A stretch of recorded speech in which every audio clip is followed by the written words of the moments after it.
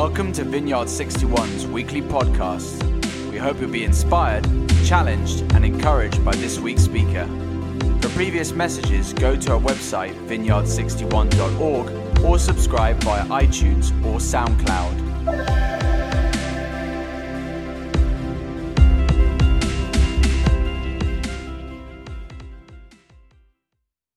Good morning. It's a real pleasure to be here, and actually it was a real warmth to my heart to actually see some of my friends here who have come from my church family in Hong Kong. So Ben and Charlotte have come with their family. Yeah, it's a real blessing. I had no idea. They just walked in, and what a blessing that is. So they've just moved here, so please, everybody, get to know them, welcome them here, welcome them into our community and our family. Wow, so yeah, the Summer in the Psalms, that is the series that we're in. And I would say that the Psalms are like summer sunshine. You know, they bring warmth and joy and lift up the spirit. And today I'm going to be talking about Psalm 1, which I have to say, I have to caveat what I'm going to share about because it's a bit more like a British summer, as you've experienced this morning. So it's not all sunshine and rainbows, all right? So strap yourselves in. Now, I bet you're all eager, right, to delve right into the riches of God's Word. However, for those of you that were on the weekend away, I had the pleasure of going to a workshop which was on Bible teaching and studying, and it was led by none other than Phil Sittle Singh, who's sitting right here, the maestro. But one thing I learned from that was context. So whatever verse you're reading, whatever passage, whatever chapter in the Bible, it's good to bring context, read around it, to understand it. It unlocks and adds value. So I've actually taken that on a very macro scale, and I've looked at actually like all the books before it. Now, not into a huge amount of detail. We're not going to go into that detail. But I said, okay, what precedes the Psalms? So if you can have the next slide, please. So the Psalms are part of the Old Testament, which is known as the Tanakh in the Jewish tradition. And before the Psalms, you find other books. And these are grouped into the Torah, the first 5 books, associated with the law.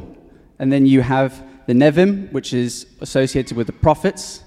So and then you have the Ketuvim, which is where the Psalms fall under.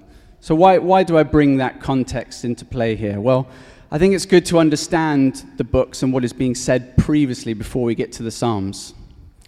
So previously, what has been said is it's very factually written. You know, it's a lot of history. It's all about God's power and authority, how he's moving in great miracles, you know, how he's moving and helping the Israelites, his people, in great battles, how he's moving in great people like Moses, how he's laying down the law.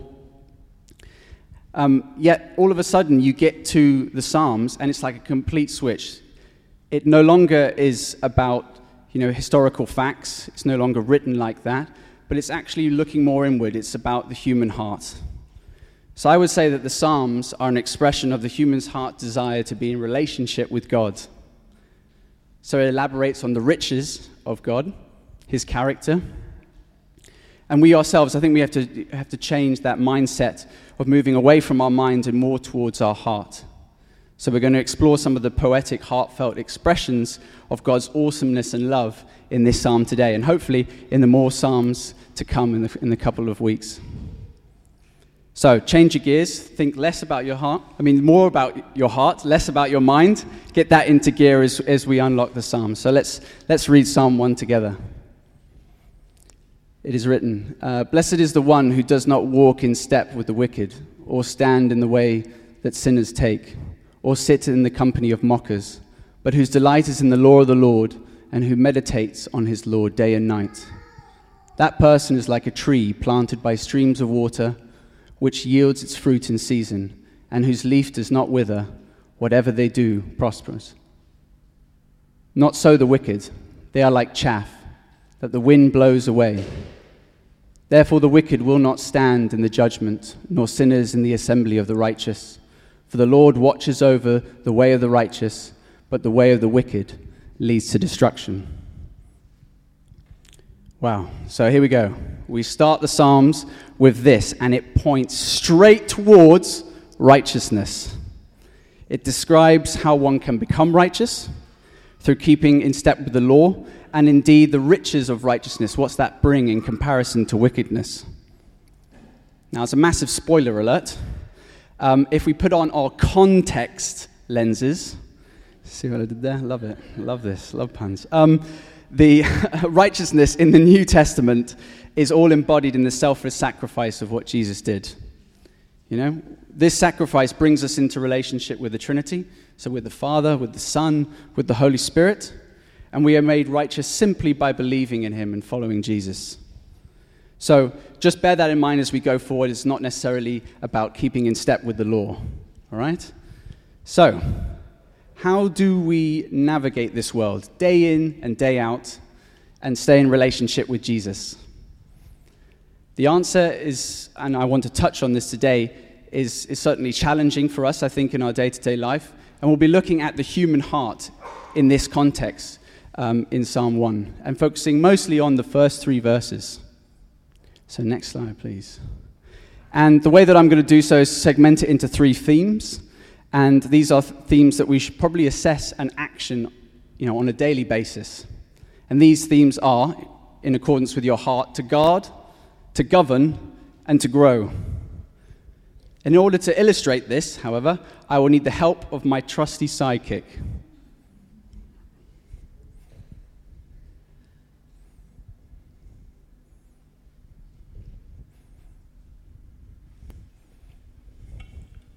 How's the soup? Excuse me? The soup. How is it? It's great.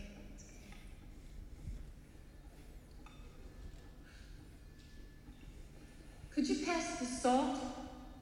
Sure.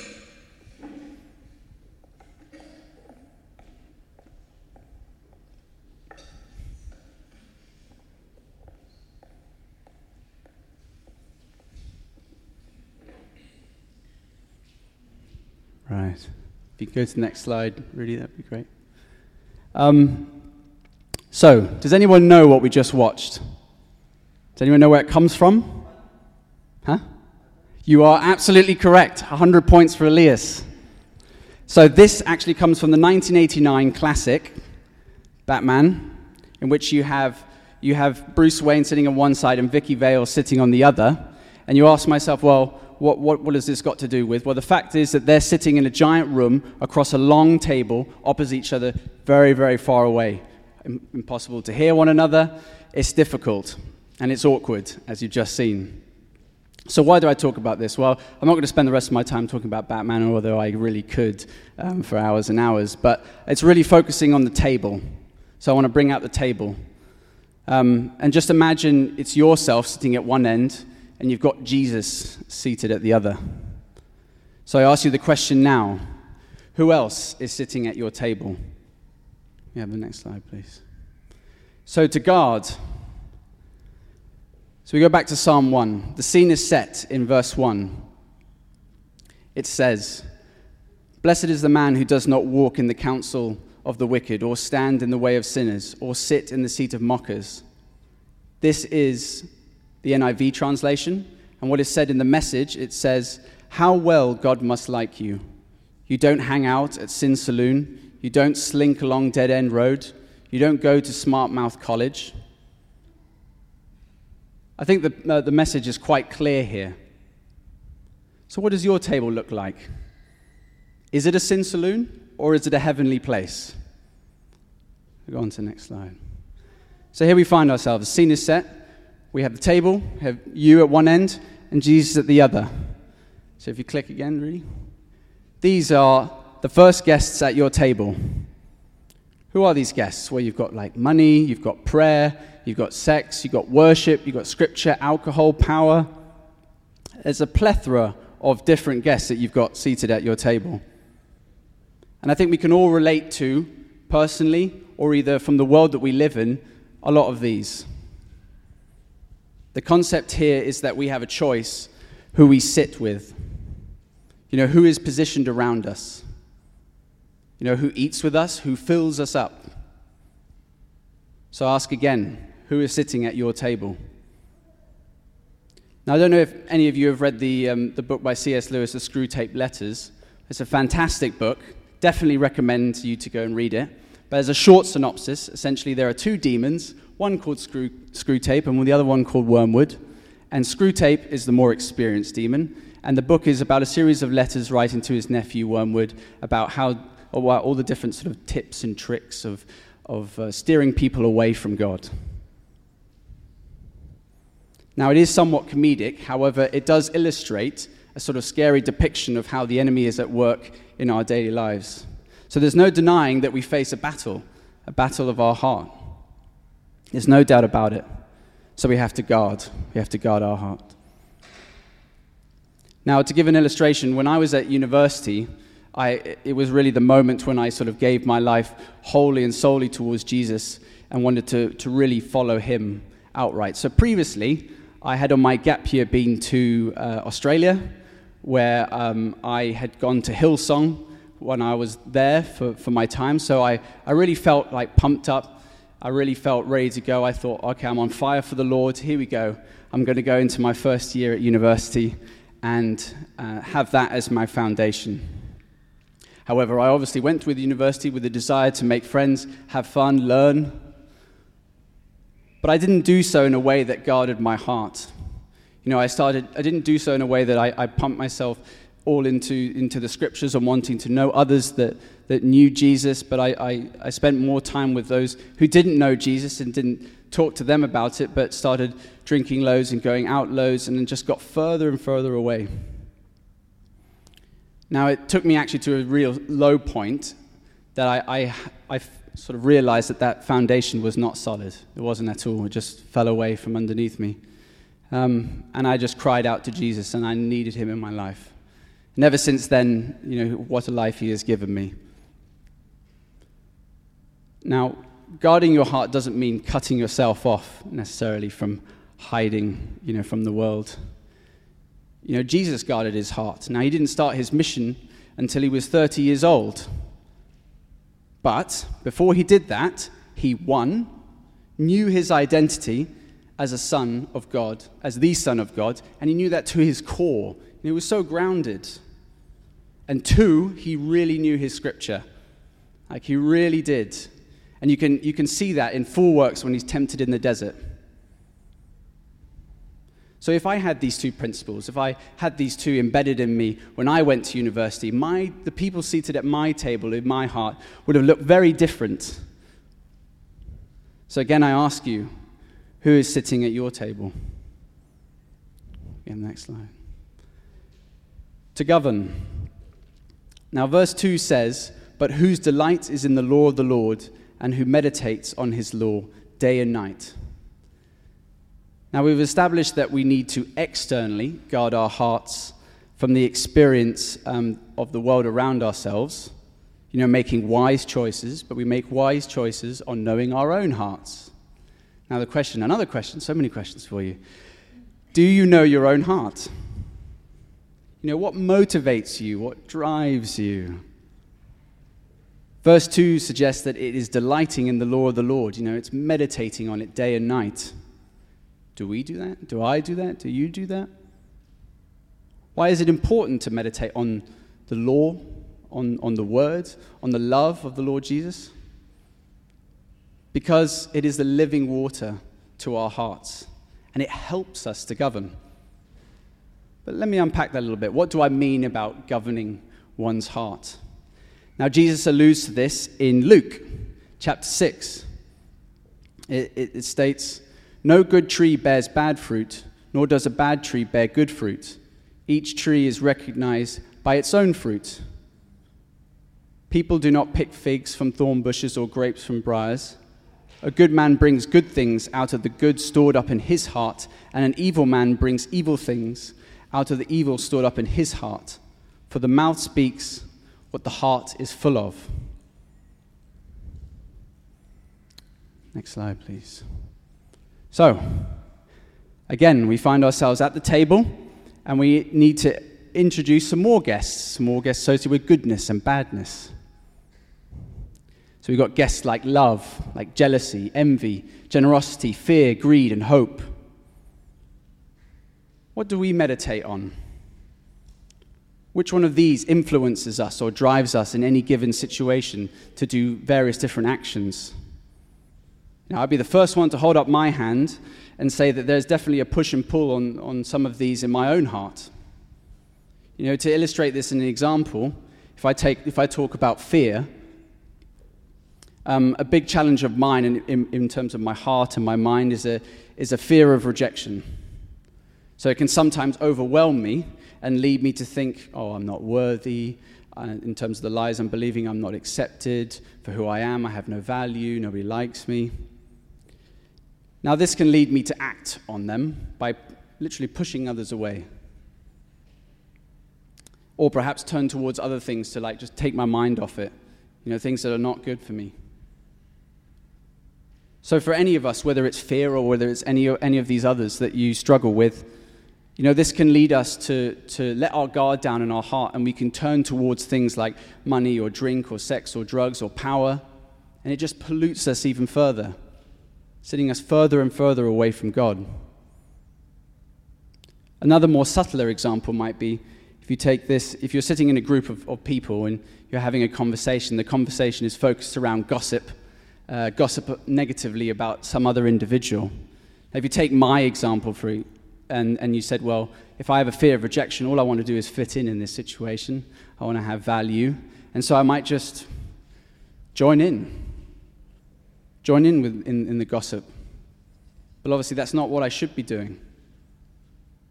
So what I'm pointing at in these examples is that we all have to assess our hearts and govern them almost moment to moment. So I ask you, how is your heart? The reason I do that is I actually have a fantastic friend, and his name is Dwayne, and he has this catchphrase that he'll always ask me from time to time. He'll come up to me and go, Paul, how is your heart? Now, apart from that being extremely awkward in the first instance and a little bit, forward, it is so necessary. It takes you aback, but it's so necessary.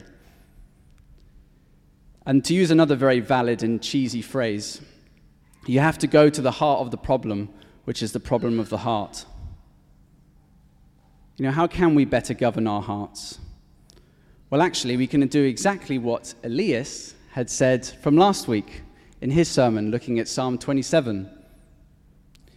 Elias talked about seeking, declaring, and resting. So number one, seeking. Seek Jesus. Seek God. Seek the Holy Spirit through prayer and scripture and worship. Number two, declaring. Declare truths upon yourself, like I am a child of God. An example before, if I'm suffering from a fear of rejection, for example, I can declare truths like what's in 1 John chapter 3, which is saying, I am a child of God. I can wake up in the morning. We can all wake up in the morning. And the first thing we say is, I am a child of God. You can say it out loud if you want, to the detriment or the enjoyment of your housemates or your neighbors. But what I'm trying to point out is that there is a battle going on at the table in our heart. Because, guys, there are only so many seats that are around this table. You can only fit so much around there. So where there is hope might be seated there currently at the moment. Despair is just behind him or her and is standing there ready and eager to take the seat. So lastly, number 3, rest. Rest in those truths. Let them saturate you, completely saturate your hearts, because then it becomes a firm, firm foundation. And then it lets you govern your hearts towards righteousness, towards goodness, compassion, and love. We'll go on to the next slide. So, to grow. So if we guard, if we govern our hearts, inviting Jesus to actually come and sit next to us, or Jesus himself will come and sit next to us sometimes, then we will ultimately grow more if he's always there. And we will grow more into the person like is described in verse 3. It says, that person is like a tree planted by streams of water, which yields its fruit in season, and whose leaf does not wither. Whatever they do prospers. In the context of our lives, what does this look like? Well, I don't know if you ever noticed this, but sometimes people come come up to you and they're just really drawn towards you. They can't place their finger on it. It might be just the way that you talk or the way that you act. But they can see it's almost like their hearts are crying out, and they're like, oh, I know there's something that's different about this. What's attractive about this person? You know, what is it? They want to lean in and know more. Well, it's the fact that we're set apart. We are. But that is a choice. You know, Jesus sat with sinners, but he did so and he conversed truth to them. To others, he prayed for them. To others, he healed them. To others, he challenged them. To others, he acted with compassion, with love, and ultimately with sacrifice. These are examples of the fruits of growth. And you will be astounded as to how, if you just press in hard, real hard, towards the Lord, you will not lose a life, but you will gain one. And it will be more than you could have ever imagined. But these great qualities, you know, of a Christian that I'm talking about, they aren't a given. No, not at all. You will see in the verse that the tree is situated by streams of water, living water. You know, it is when we get close to that living water, close to Jesus, and we allow him and his words to govern and grow us, that we will become rich in fruit and attractive to all the birds to come and roost in. Yeah? Jesus died so that our hearts could be washed clean. And he gave the Holy Spirit to us so that we can remain in him and be challenged and also grow. So another beautiful illustration of this ahead of Jesus' time is found in Ezekiel 36, verse 26. So if you go on to the next slide, please. It's written, I will give you a new heart and put a new spirit in you. I will remove from you your heart of stone and give you a heart of flesh. Now, what you can see on the slide here is a prophetic picture that I got and that I drew. And what basically is depicted here is a heart that is alone in the desert. And this desert is obviously a very harsh environment, and the heart is hardened. It's like stone. Then comes drops from heaven, and they drop onto the heart continuously, transforming it from a heart of stone into a heart of flesh. Then, as the heart becomes saturated, water flows out of it. And wherever water flows, life grows. So you've got vegetation, green vegetation, shrubs growing all over. Now, we are obviously the heart in this harsh environment, much like the world that we live in. But yet when we taste the waters, when we taste Jesus, that living water in our hearts, you know, it's transformed. Becomes more flesh-like, stays more flesh-like, compassionate and loving. So he can flow right through us. And then he uses us, and he brings life wherever we go. So as the band come up, I'm going to ask you again, who is sitting at your table? Is there perhaps despair seated where hope needs to come in? Is there perhaps addiction seated where freedom is just waiting to replace it? Have you let comparison perhaps come and sit right next to you and whisper in your ear, when actually you should just get up and move towards gratitude because he's a much better person to sit next to? Where do you find yourself at the table? Are you seated far from Jesus? Are there lies that you are believing or you feel captive to? Maybe you feel that your heart is a bit hard at the moment. It's unfulfilled and it's seeking life. Well, Jesus is your living water. He is your God. He is your truth, your friend, and he loves you. Now, there's nothing special about this place here at the front. And I would welcome anyone and everyone to come down here and receive prayer. If your heart is beating fast, that's a good thing.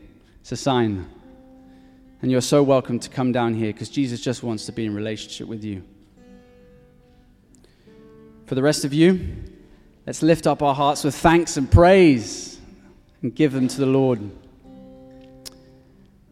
And let's support our brothers and sisters as they come down to the front and pray for them. If you see them, there's a need, anyone, come and pray. So I invite you now. Amen.